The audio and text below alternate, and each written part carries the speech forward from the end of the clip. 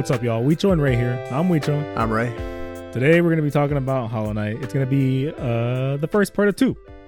Oh, yeah. And the second part, I'm going to lead off that episode with Bloodstained Ritual of the Night. So if you're looking forward to Bloodstained, we're going to have that next week. Should be on Saturday. That's going to be, I'm going to throw that shit to QB1 to Ray for next week. He's going to tell us all we need to know. Hell yeah. I love that game, by the way. I also love Hollow Knight. Man, a lot of people do. This game is kind of ridiculous. It started off as a Kickstarter game in November of 2014. You know what the original goal was for their fundraiser? No. 35,000 Australian dollars. Okay, 35. Oh, they're Australian? No wonder they're so cool. Yeah, they come from Adelaide, South Australia. Okay. I didn't know there was a north or south. I don't know how that works. What the fuck is that supposed to mean? South Australia. Yeah, but you don't know that there's a north and a south? If there's a north of something, there's a south of something. I when I was researching it, it kind of seemed like, there's actually, you know what? There's North US, South, whatever, man. Exposed. I'm a moron. But they ended up making $57,000 or $57,138 to be exact, off of 2,158 backers. Okay, let's go. I'm just like, think about that shit, right? How much do games make nowadays? This was unproven though. So at the time, like I was about to say, video games has been $1 billion industry for almost 10 years now. Think about that, dude. We grew up when it was lame. That's crazy. Yeah, like if you were playing video games, you were bullied. Yeah, or yeah. I mean, it wasn't harsh bullying. It's not like they're fucking sticking your feet with burning coals or anything. But it's like, oh, you play Mario, you're a loser. It's like, okay. Yeah, man. It kind of blew my mind when I was reading this because they made that game with 57,000 Australian dollars. So it's like 100,000 US. Is that how that works? I don't know the exact exchange rate, but it's crazy. I think it's lower because, or I don't know about back then, but I know nowadays we pay $60 for a game. They pay like 100 or 120 or some shit like that. That's gross. So I'm assuming it's actually below that. Yeah. I don't know. Exchange rates are weird. I'm not a math guy. Neither am I. So there's just going to be there's no math in this pod. There'll be none of that. But this game was made in a game jam, Ray. Have you heard of a game jam? Yes, it's where they get a small amount of time and they get developers and they just kind of like jam a game together. Hell yeah. This was off the Ludum Dare. Okay. And it's like you explained right now. A couple days, 48 to 72 hours, where you make a game based off a theme that they present to you. The first game that they made, or the game that they made for that game jam was called Hungry Night, which is actually on Newgrounds, and you play as a little Hollow Knight. You play as the Knight. You don't play as the Knight. You don't play as the Hollow Knight in the Hollow Knight. You don't play as the Hollow Knight, but you play as the Knight. You play as the Knight, yeah. And this game, there were little bugs carrying apples, and every 10 seconds, you had to kill one of these bugs, pick up an apple, or whatever fruit was on its back, to refill that little health pool time limit. And if you didn't do that, you just lost. It's like Half-Minute Hero or whatever. Yeah, actually, yeah. I can't believe I remember that game. My God. But it was the same art style. And it was made by 2 people.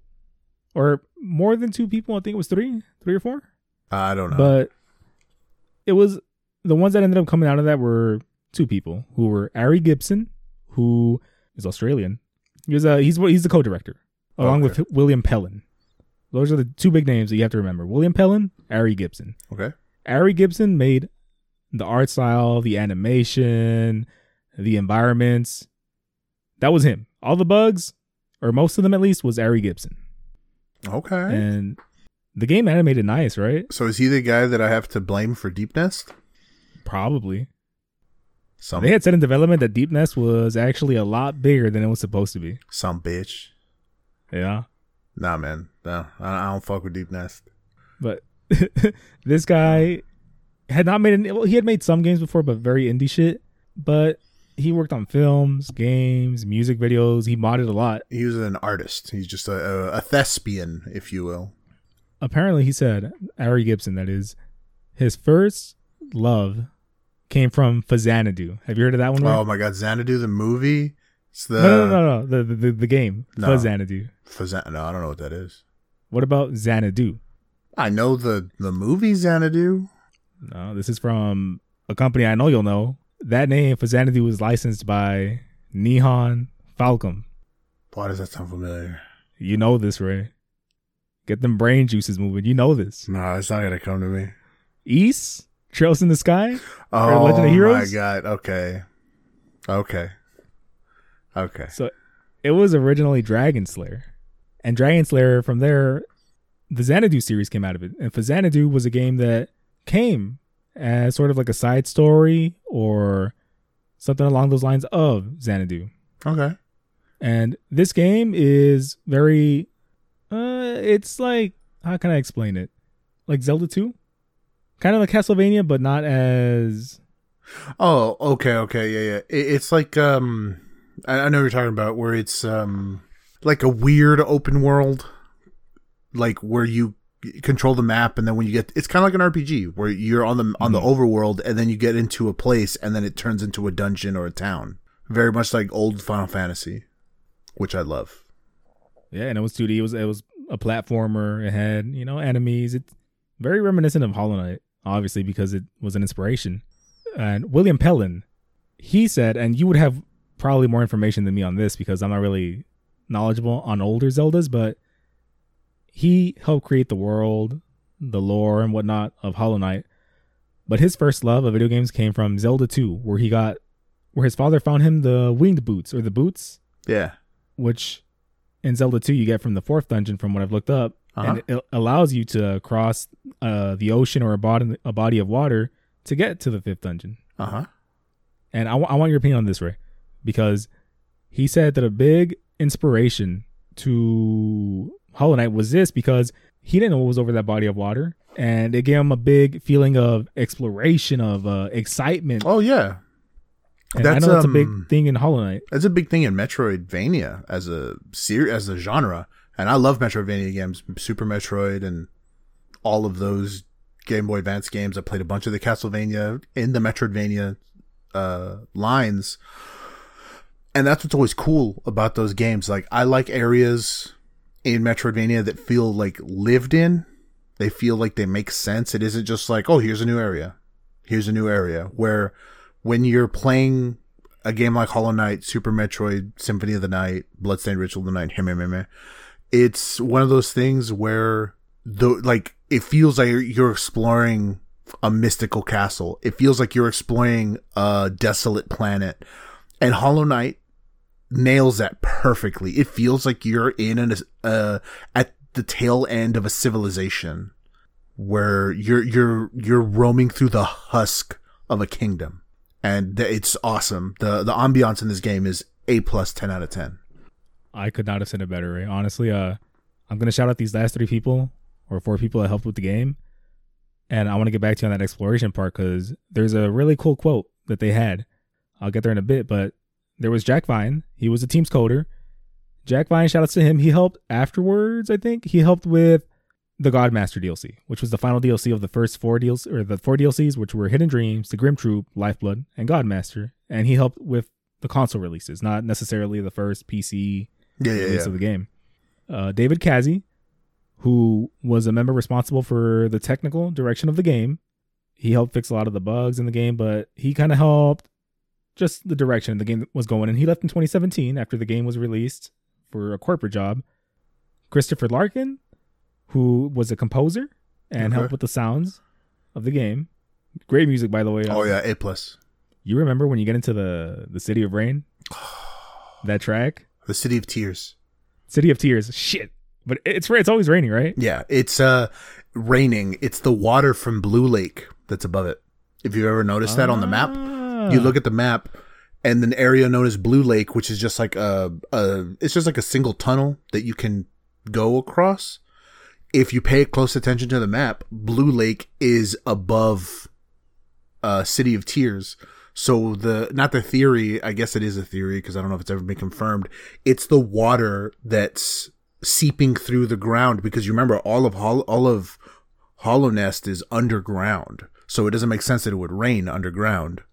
So the blue lake is just dripping water through the not the ceiling, but through the area above it. It's seeping through the stones or whatever, and it's just dripping over the City of Tears. That is sick. I love Hollow Knight, man. The game's fucking cool. And last but not least, Matthew Griffin, PR, marketing for Hollow Knight. And apparently he also helped code the multiplayer in Risk of Rain. So, oh, man. That's cool. Risk of Rain Shout 2 and Risk of Rain are great games. Risk of Rain 2.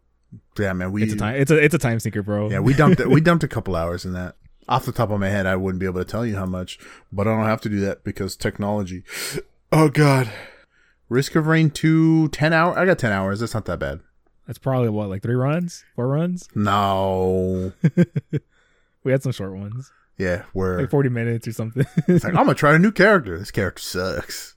This was a quote from Game Informer because they had an interview with him back in 2017 or 2018, I believe. It really stuck out to me, and I wanted to bring this quote up to you because I feel like you'd have a cool opinion on it. You know how like in Metroid and some other Metroidvanias, they kind of show you the map beforehand. Like you haven't explored it, but they show you the general, like the gist of it a little bit.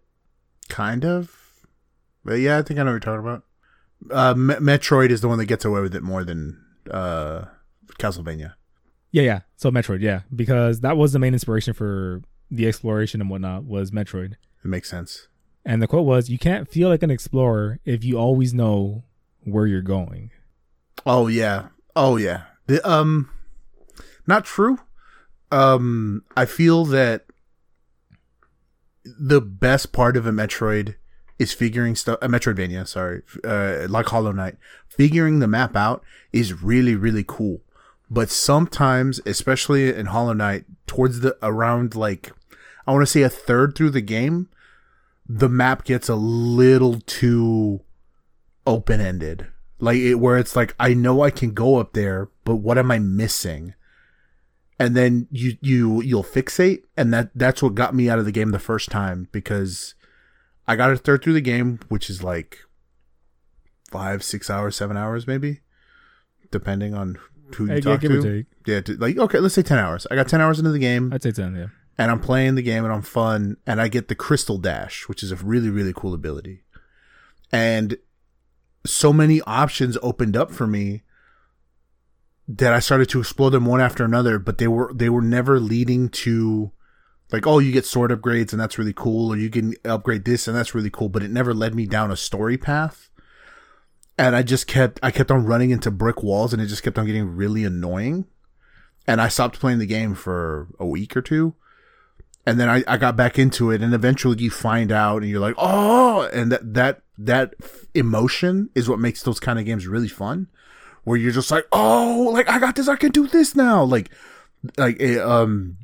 really cool way in this game, really early that happens is the, what's it called? The air dash, the Mantis cloak. I don't remember what it's called. But when you dash through the air and you're able to get to areas that you could see but couldn't get to, that's like the best feeling in that game. And then eventually, once you get all of your movement options, the game is so good. This game does movement amazing, by the way. The cool thing about the movement right now that you bring it up was their main inspiration for the movement. They mentioned that a huge part of the game is obviously how you control your character. And their inspiration for controlling their characters was Mega Man X. Oh, that makes sense. Just like not walk cycle, but like the clip that the knight walks is super like 1, 2, 3. Like he's just moving constant. And it's really cool. It doesn't really have like a startup.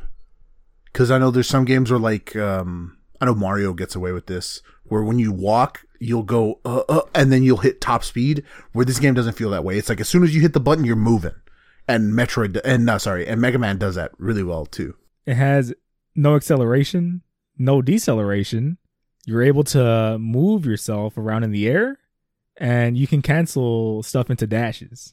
Oh yeah. So that like you talking about that really brought that whole point, into the brought into the picture where there's no acceleration or deceleration, where Mario does have that kind of stuff. And to me, I'm not the biggest fan of that. I don't like that. I still like Mario, but I don't like dealing with the acceleration and deceleration stuff, where I think you don't mind it. No, I think Mario does it the best because it makes sense. Like weirdly, I guess because I've been playing Mario for decades now, so it makes sense. It's like you walk forward and you're like, and then you hit speed, and when you slow down, it's and it feels like natural acceleration and deceleration because humans don't walk that way. We don't immediately just start taking off as fast as we can. We have warm up and warm down periods. So Mario does it really well without it getting icy, if you know what I mean. Like there's some games that are very infamous for having very floaty, icy controls, and nobody likes that. Nobody likes ice levels in video games where you slide around. That's facts. It's just not fun. And this game doesn't have any of that. It feels like when you get hit, it's your fault. There is no, oh man, like I didn't know, I couldn't control my character. It's like, no. This game controls impeccably. And then combat is just you getting used to combat with recoil, which took me way longer than I care to admit to get used to. I had to use that charm, man. I did too. Stops the recoil. Mm-hmm. Apparently, when they added the whole dash cancel thing, that's what they wanted the player to feel, where they wanted you to be able to dash out at any moment. So when you got hit, it felt like I got hit and I could have avoided that. Oh, yeah. So that's on me. That's not the game limiting me to I can't do anything. You can. It's just a matter of trying to react or putting yourself in a situation where you can not get shit on. Oh, no. They how can I say this? They set that point straight immediately with something that we'll probably talk about either now or later, which is the White Palace and the Path of Pain. Like, the hardest part of Hollow Knight, bar none, hardest part of the game is platforming sections. Like, yeah, some of the boss fights can get pretty difficult and some of the combat trials can be pretty difficult, but the game scales so beautifully with its platforming where you never feel, how can I say, you never feel like the game is throwing shit at you at random. But you don't feel like you're being outmatched, right? No, not until White Palace or until Path of Pain. But those are specifically like, to get to the White Palace and to do the Path of Pain, those are like, in order to even get into those areas, you would have to have played the game a lot. That's end game content, and these are end game trials. You would know what you're doing by that point, right? Yeah, and they feel like end game trials, and it's awesome. Like, it's frustrating, but satisfyingly frustrating, if that makes any sense. Like, you're just like, damn it, because it's you. Like, you're the one who's messing it up, but it isn't the game throwing random bullcrap at you. They give you a challenge, and whether you can do it or not is on you, not the game. So for the whole background of Team Cherry, Hollow Knight, and whatnot, that's kind of all I wanted to get through. So if you're down, I would want to talk about the White Palace and the Path of Pain, since we're talking about movement and the way you control your character. Oh, yeah. And how you're talking about how when you die or something bad happens, the cool part is you see what you have to do, what is laid in front of you. Like, okay, I got to get from point A to point B. And you just have to do it. About, like, I could do it like this. I just have to do it. You're right. And I can dash here. I'm using my options. And when you're dying, when you're failing, you're not punished bad. You know, it's not no. There's nothing worse than catching a death loop in one of these games where you're just constantly just running into the wall over and over and over and over again, because that's the stuff that drives you crazy. Path of Pain. Path of Pain. So White Palace, platforming's at 10, I would say, right? And then when you get to Path of Pain, I don't want to say that it's turned to 11 because I feel like that isn't enough. Oh no, it is a solid amount harder. It is like, if, like you say, if White Palace is a 10, this is at least a 12 or a 13. Like it ramps it up. Thank God it's only a small section, because my God, if they had put stuff in the game that wasn't optional and you had to do that, I'd have dropped the game. Path of Pain is ridiculous. It's called the Path of Pain for a reason. Because it hurts. It hurts so bad on the inside. Yeah. Would you say that they make you use all of your platforming options or mechanics to traverse it? 100%. That is created for the end game have all, player. That's like you have every single item in the game and you think, or you thought that it was too easy. Here you go. But it was unforgiving, but there wasn't anything, insurmountable. It wasn't needlessly bullshit is the best way I can explain it. It's hard, but that's because it's designed to be hard, but it's still not unfair. It's still fair. And that's very difficult to do in platformers. I think one of the only platformers that isn't like a mainline Mario game to do it, because Mario's platforming has always been chef's kiss, even early and especially late game stuff, because people who believe Mario is an easy game never played a Mario game all the way through, because end game Mario gets real sometimes, but it isn't something that makes it feel like bullshit. This doesn't feel like it's like, oh my God, it's so stupid, they made it needlessly hard. It's like, no, this is what it is. I agree. I would say that there's no gimmicks in the Path of Pain, and for most of Hollow Knight, there's not really any gimmicks when it comes to platforming. There might be a couple, but it's definitely not in the majority. Not that I remember, at least. I wouldn't say gimmicks. I would say it's more just like you got to see it once. Yeah, like they never give it to you at crucial moments. It isn't ever like you're in the middle of a boss and you have to beat this one boss right here and right now. We're going to throw new platforming sections at you. It's like new rules. Well, it's like, well, what the, no, that's not fair. That doesn't make sense. In Mario Maker 2, which we've both played, you know how there's some speedrun levels or just whatever level, it doesn't matter. But there's just some stupid bullshit. Stupid invisible blocks, gimmicks that are just, this isn't fun. Like, what's the point of this? There's a name for them. They're called Kaizo blocks. From Kaizo Mario, where you just... That shit sucks. Yeah, where it's either you have to make a perfect pixel jump in order to avoid the block, or you just hit it and die. Hollow Knight doesn't have that kind of shit. Oh, Metroid has that too. Metroid has its own version of a Kaizo block. They're the crumple blocks you fall through. If you ever played Super Metroid, where you're running, and then it looks like normal floor, and then as soon as you get there, the floor just falls and you just fall down. Is there anything that distinctualizes them from any other terrain, or it's just, hey man, you just have to know that they're there. The same thing with a Kaizo block, or like an invisible block. It's the same thing. Because I hate that shit, Ray. I hate it. At least Super Metroid won't kill you. Like, it isn't just like, usually if you hit a crumple block, it's just like, oh, now you have to go all the way back up and then do the trial again. And now that you know that it's there, it's nowhere near as difficult.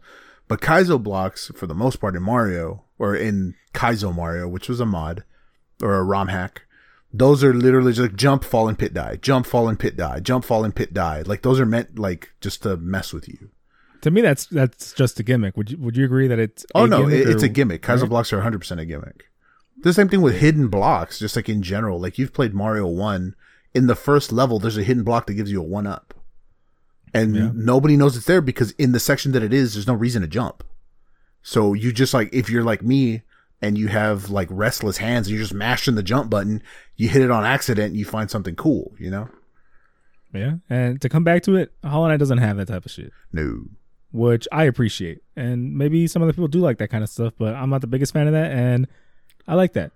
Another quote, Ray, or I'm not sure if it's a quote, but something that they had said, I'm going to paraphrase, was whenever you were traversing, obviously, you know how you'd buy the maps from the map dude? I used to. Cornifer. Yeah. Cornifer? I think it's Cornifer. Yeah. I was about to start the maps. I was about to start humming this thing from Luigi's Mansion, bro. No, wrong game. Yeah. Oh god. He'd sell you the map, and he reveals a little bit of the map to you. Yeah. Not the entire area. It's kind of linear. Yeah, you know what I mean? What he knows. You know what I mean? Like, how he got to where he's at, and then he leaves, but you don't get all like the secret areas.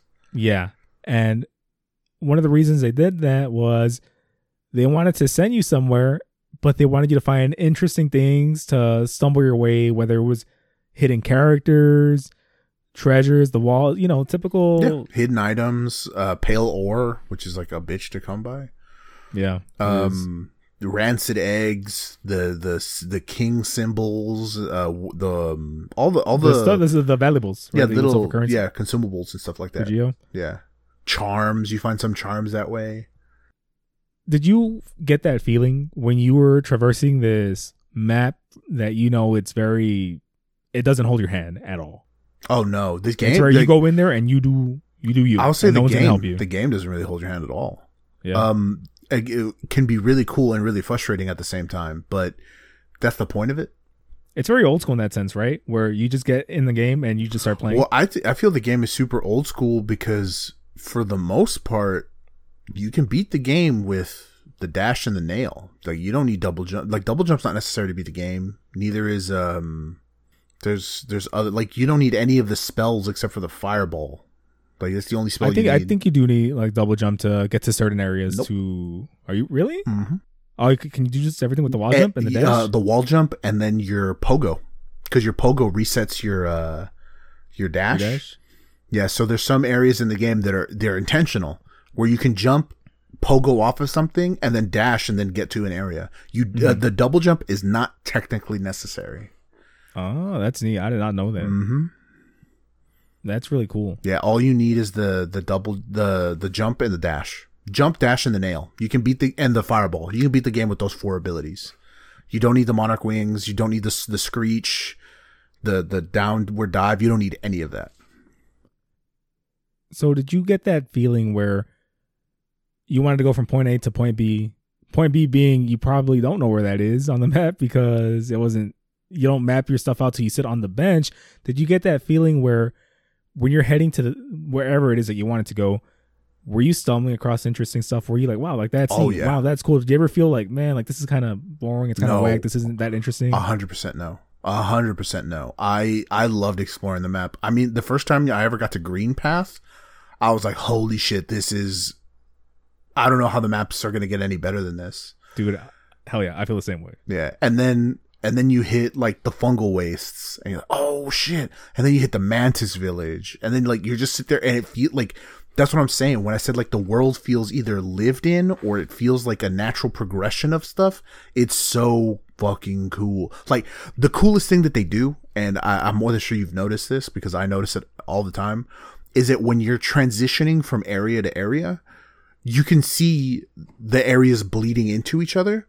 Like when you're in the Queen's Path or Queen's Road and you're walking and you're about to get to Green Path, the closer you get to Green Path, the more shrubs you see on the map. Or when you get closer to the fungal wastes, you see mushrooms appear more obviously on the map. Mm-hmm. Or you know, like in those general basic things, you get closer to certain areas, you got to see the influence of the other areas on the current area that you're in. And that, again, it makes the world feel natural and lived in. It doesn't feel like you're hitting loading zones into other areas. Yeah, and to further, go along with your point, it feels really cool because you really don't know where you're going, and you start seeing these clues on the map and the habit or the environment and stuff like that. You're like, oh shit, this is different. Oh, I'm going somewhere. Like, I'm going to keep going. It's the game. It's good game design. It's the game telling you that you're going somewhere new without telling you you're going somewhere new. And the reason I bring this up is because this was the goal of the developers. And I'm not a developer. We're not developers, but I would assume like this must feel awesome for them, right? Like just think about it. Like this is what they want us to feel, and we feel that. We feel the sense of excitement. Yeah, man. We're exploring and all this crazy shit. It's like, bro, like this is dope. That's what made Metroidvania games so cool in general. Like not just Hollow Knight, but any Metroidvania game you've ever played. If one of those things is out of place, the game doesn't work. Like you need to have A+ movement. The maps need to be really good and make sense, or at least the worlds need to feel lived in, or they need to feel appropriate for what they are. Like Castlevania, those areas don't feel lived in, but it's an ancient, it's like a Satan castle that lives in hell that appears on Earth. Yeah, it's not going to have a normal floor plan. It's not going to obey the laws of physics. But when you go into those worlds, you feel like your first time in a castle. You sit there like, oh shit, like, where am I going to go? What am I going to do? And then you start going and you start doing and you feel awesome. And Hollow Knight, as well as any other Metroidvania game, should have that. Metroidvania games without those things aren't good Metroidvania games. I'm inclined to agree, Ray. Honestly, I am. Especially with the Castlevania stuff where they put you in a castle and, okay, I'm in a castle. But then when you're in the castle, you're like, this is not normal. Place is not normal. And it's huge, man. Yeah. It is huge. Yeah. Bloodstained does that very well, too. Like, I just like... One thing, I don't know if you were going to plan to talk about it or not, but the lore of Hollow Knight. Oh, yeah, Ray. I want to talk about the lore. But before we get to the lore, because I want to end it with the lore, and then after that, what we didn't like about Hollow Knight, what we thought could have used some improvements. You know, it's not a perfect game, but it's pretty close to it for me. Yeah. And then we end up with the high note. You know, I don't want to end with, like, you know, some kind of negativity, but before we get to lore, I just want to talk about the gameplay real quick. In combat-wise. Combat was a chore to get used to. Specifically to the nail, or was it the whole, like, the cycle where you hit and to heal yourself, it took a while, like, to use your focus? And, I actually enjoy that a lot. I enjoy that the healing requires tact. I like that it's not just, like, instant.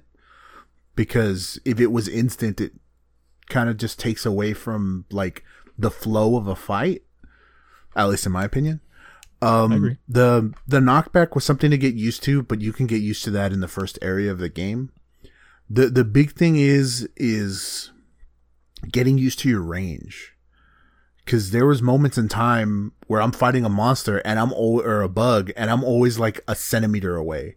Cause I'm afraid I'm going to get too close, or I don't know enemy patterns, or so on and so forth. Especially for boss fights. Like, I feel that some boss fights, your range is bad on purpose, where it's meant for you to be like, oh no, you're going to have to dash away from this, or hey, you're going to have to jump out of this ability.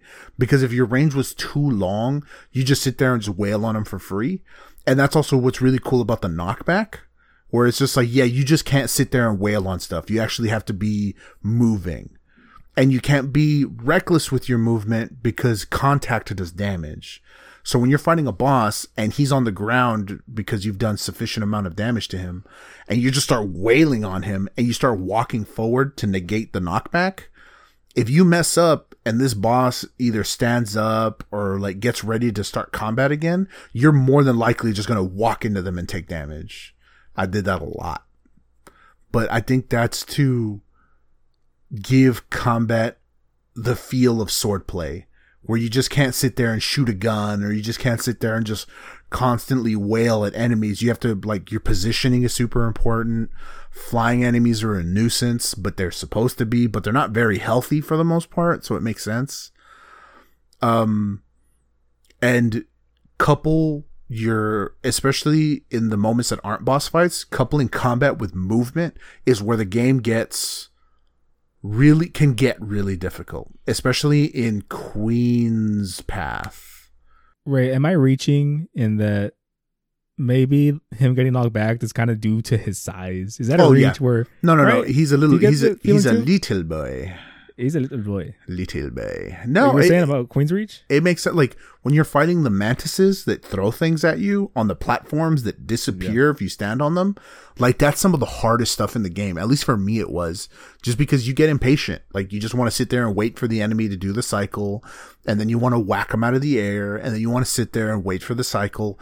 But when the platforms you're standing on are moving, you can't wait for a cycle. You constantly have to be moving. So you have to be aware of where you're going. You have to be aware of where the enemy's going. And then you have to be aware of your reach. So it's three things that you have to be aware of at the same time. And that's when game gets stressful.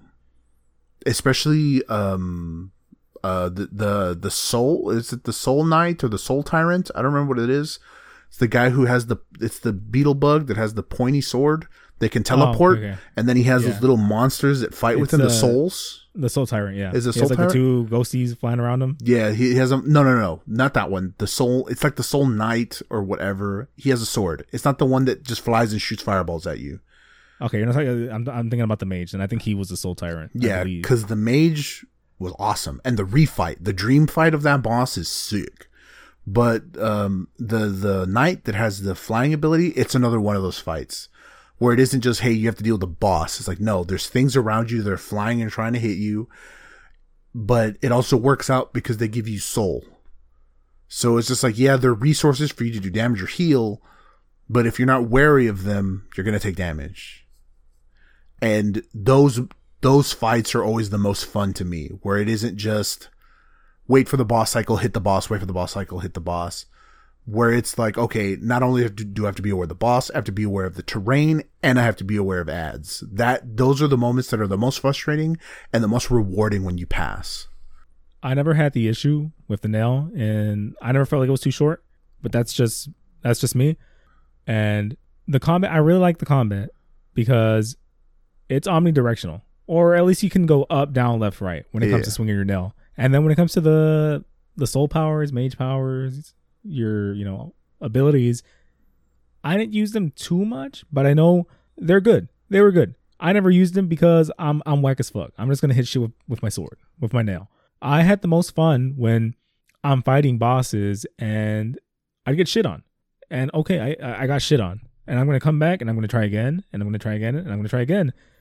And this goes back to what you were saying, where you have to be patient. You can't just get super beefy, become Mr. Beefy Boy, stand there and just wail on some boss and hope you can out damage him and kill him before he kills you.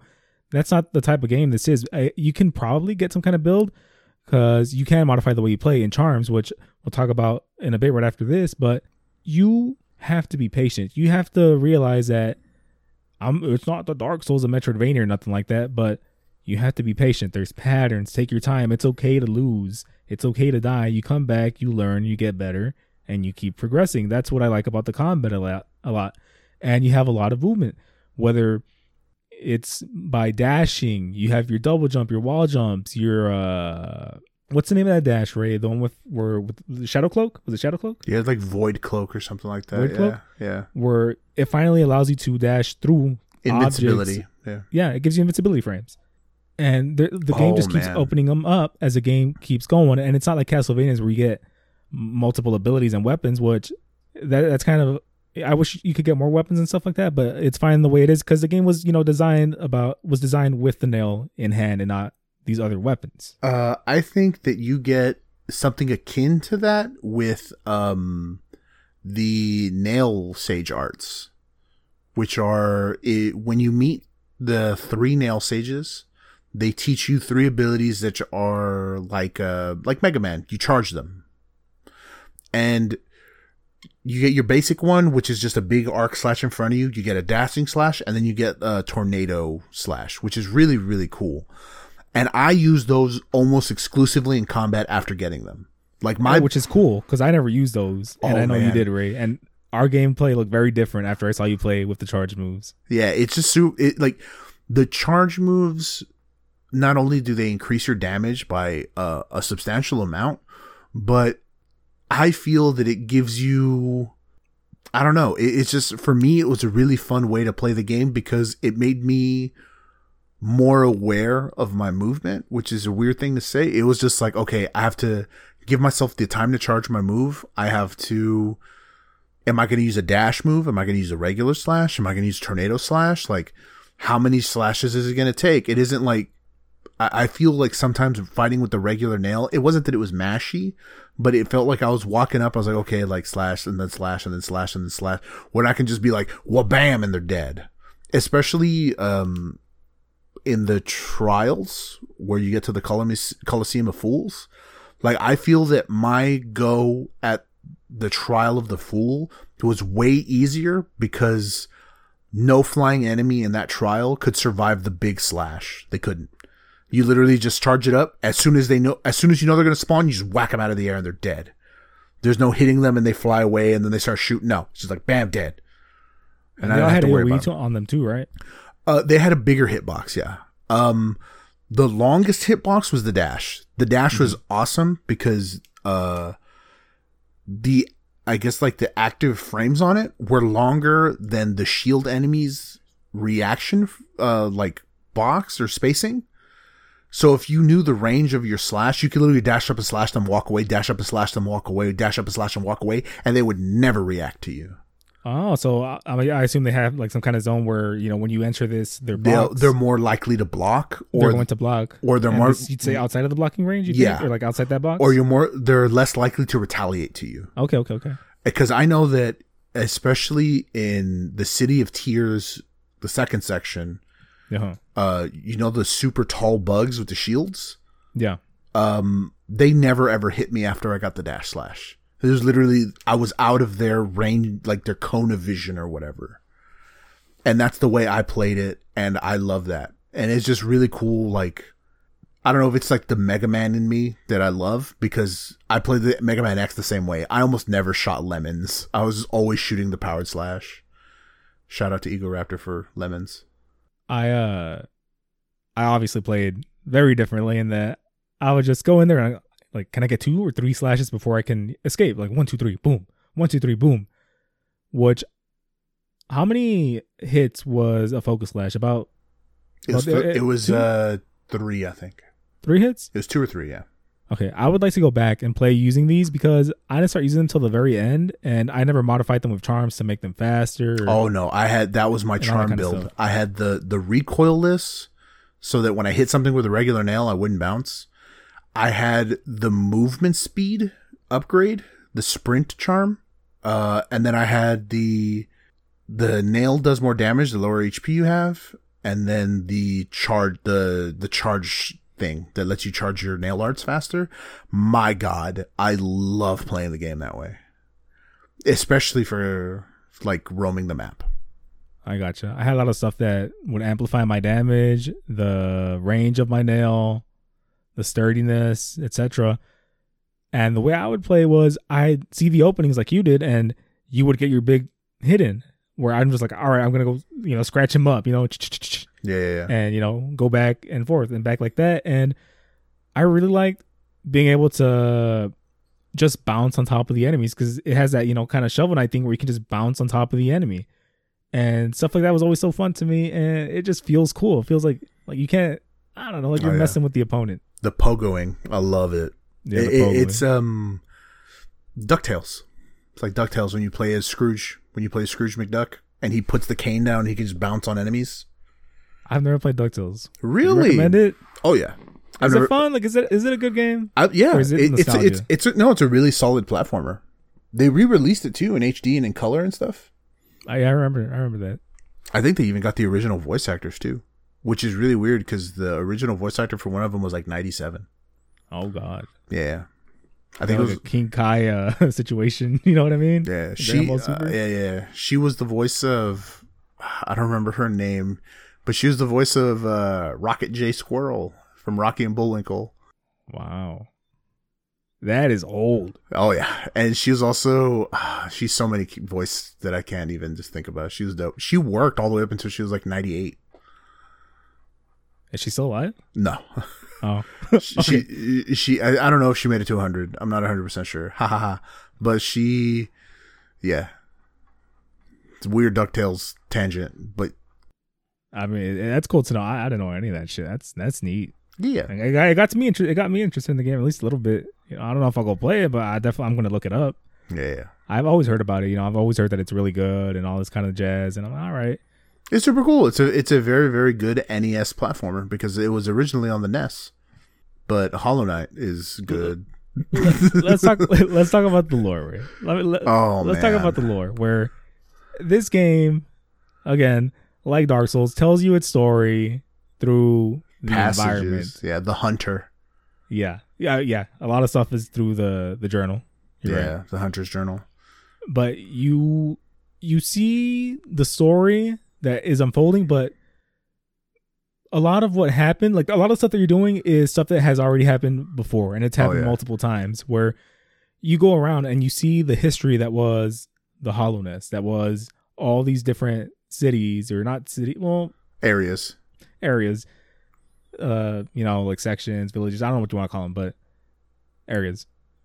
Yeah, right. It's areas. It's because you know how like they're like different biomes, and they're just very different. It tells like this is the struggle. Like the game is the struggle between two like gods essentially. It's the struggle between the Radiance and the Pale King, which is the Pale King was a weird not weird. He was a god bug essentially.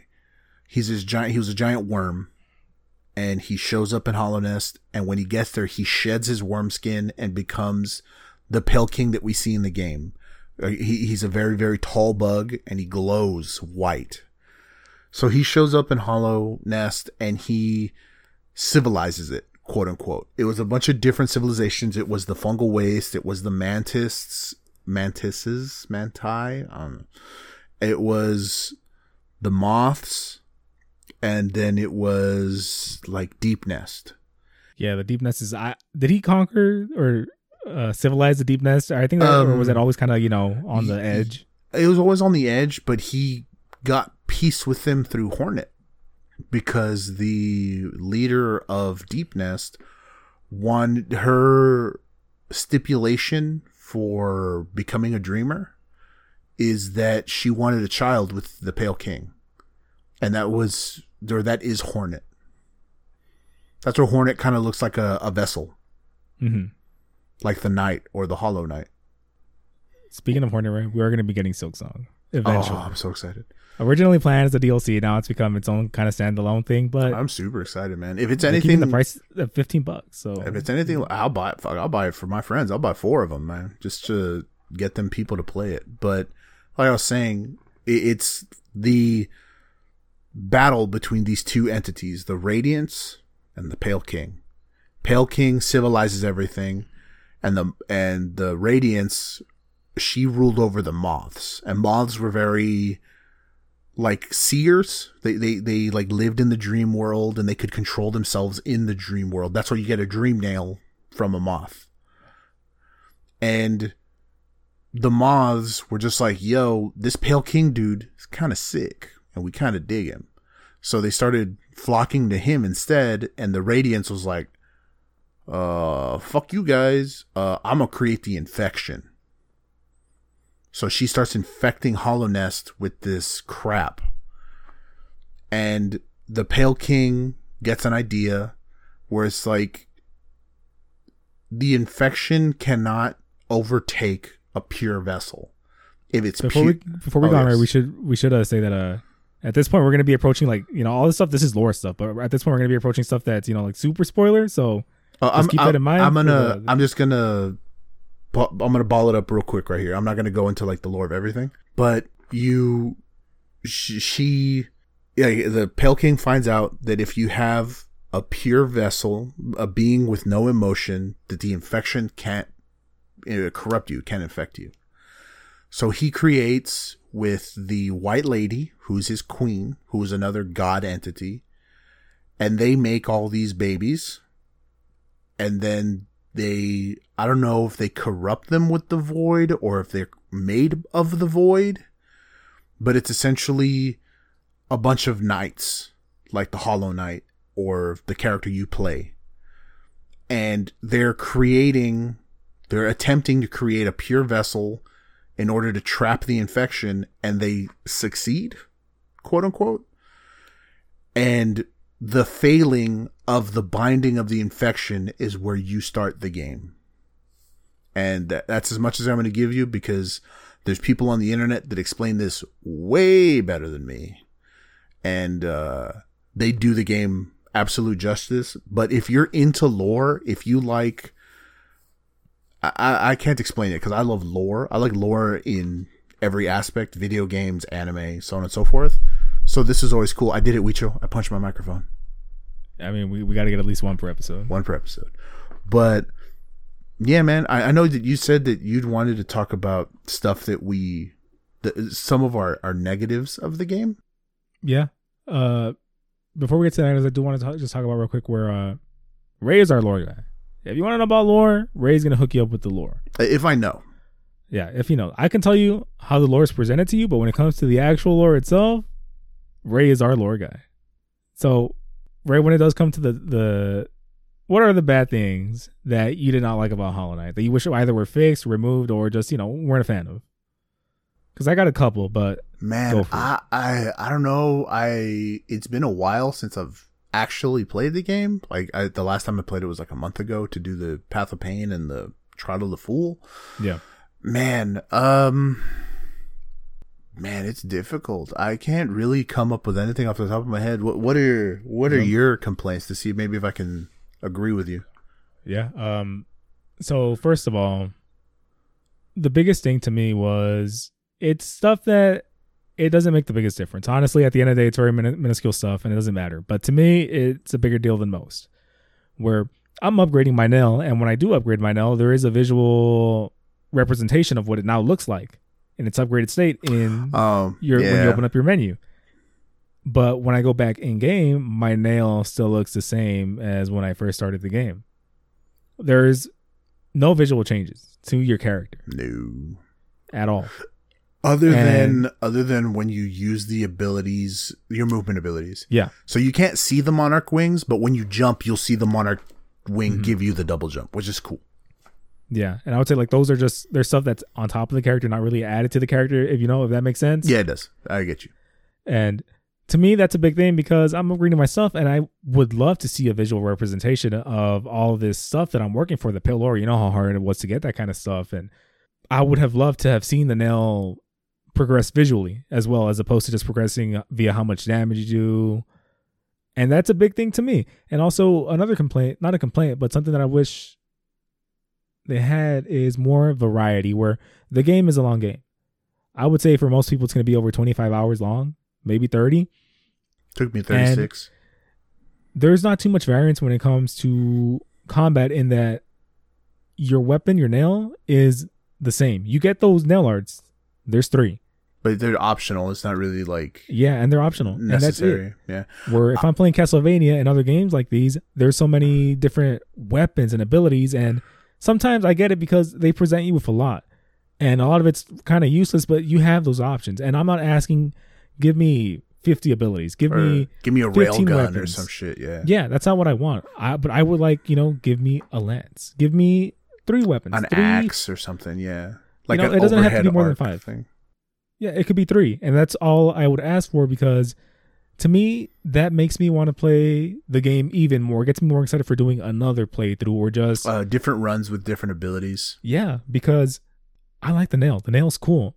But I would like to switch it up and change it up. And charms can do that, but you don't get too much from the charms. Not enough to completely change the way you play the game, where having a weapon would do that, or a different weapon would do that for me.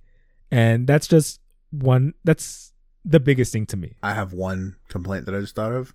I really wish your icon on the map was not tied to a charm.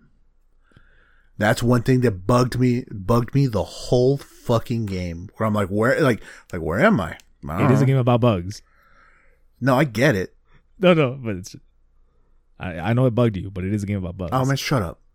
I hated it. It was just super annoying that I had like not two different sets, but like I had different charms for different things, which in hindsight is almost cool until it's just that one thing where it's like, oh, like, do you know where you are on the map? It's like, no. Like I could turn it off eventually, but that was like hour 26 when I knew the map. Do you know what I mean? Like I didn't have to guess. Yeah. I really enjoyed not, I did not enjoy, certain, what's it called? Certain areas of the map initially where it doesn't tell you what your boundaries are. The spikes that you can't pogo off of. The orange spikes that stick up out of the ground.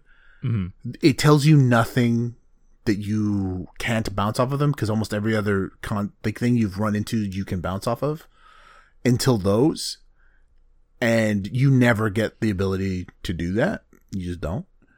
And the first time I encountered them, I died to it because I was like, yeah, I'll just bounce off of them, duh. And then I hit the wall and died, and I was upset for way too long. The more you know. Yeah, no, just like ha, bodied. Like, okay. Yeah, and I don't know, Ray. I also didn't like that your location on the map was tied to a charm. I felt like, is that not what I just said? Yeah. That's why I'm going okay. along with you. Like, I also didn't like that. Okay, I thought I was taking crazy pills. I'm like, oh no. No. I was saying I also didn't like that because it made it so your notches, which are valuable early. Yeah, your notches, which that determines your limitations as to how many charms you could put. Each charm has a different value of notches. You always had to have one being used for that, unless you're very confident about where exactly you are, which I wasn't. Which didn't happen till way later in the game for me. I'm talking like, again, hours into the game, end game level status, and then I was like, I can take that off. It might feel cool. Like, you definitely get a cool feeling where I don't need this anymore. I know where I am from this. But I also would have preferred it if I didn't have to waste some of my notches to know where I am on the map. Yeah, it's kind of doo-doo, a little bit doo-doo. But those were the only complaints I'd have. I don't know if you have any more than that, Ray. No, I can't really. Sometimes some of the open-endedness got kind of confusing, where it's just like, oh, I need the double jump for this, and it's like, well, if you're good, you don't. I'm like, well, I'm not good, so I need it. It's like, but no, man, I have like this game's A plus 10 out of 10 for me. I would say if you've ever liked a Metroidvania game, in the kind of Super Metroid or Symphony of the Night, and you haven't played this game or heard of this game, you should definitely pick it up. Or if you find this podcast and you're trying to get back into video games after a long hiatus, give this one a shot, man. It's $15. You can buy it on almost every platform available, and it's good. This game is great. I love this game so much. I have played it 3 times. Third time I try to do everything possible. I still have to go back and fight the super, super hard versions of the bosses, which I don't know if I want to, but at this point I feel like I kind of have to because, I mean, fuck it, why not? I did want to end the whole thing talking about something positive about Hollow Knight. I don't want to end with us just, talking about, complaining about some of the things that we didn't like. So I want to ask you, what was something that happened in the game that gave you that feeling where like, wow? Because for me, it was going into the City of Tears. The music starts up, which this game has amazing music, by the way. It's fantastic.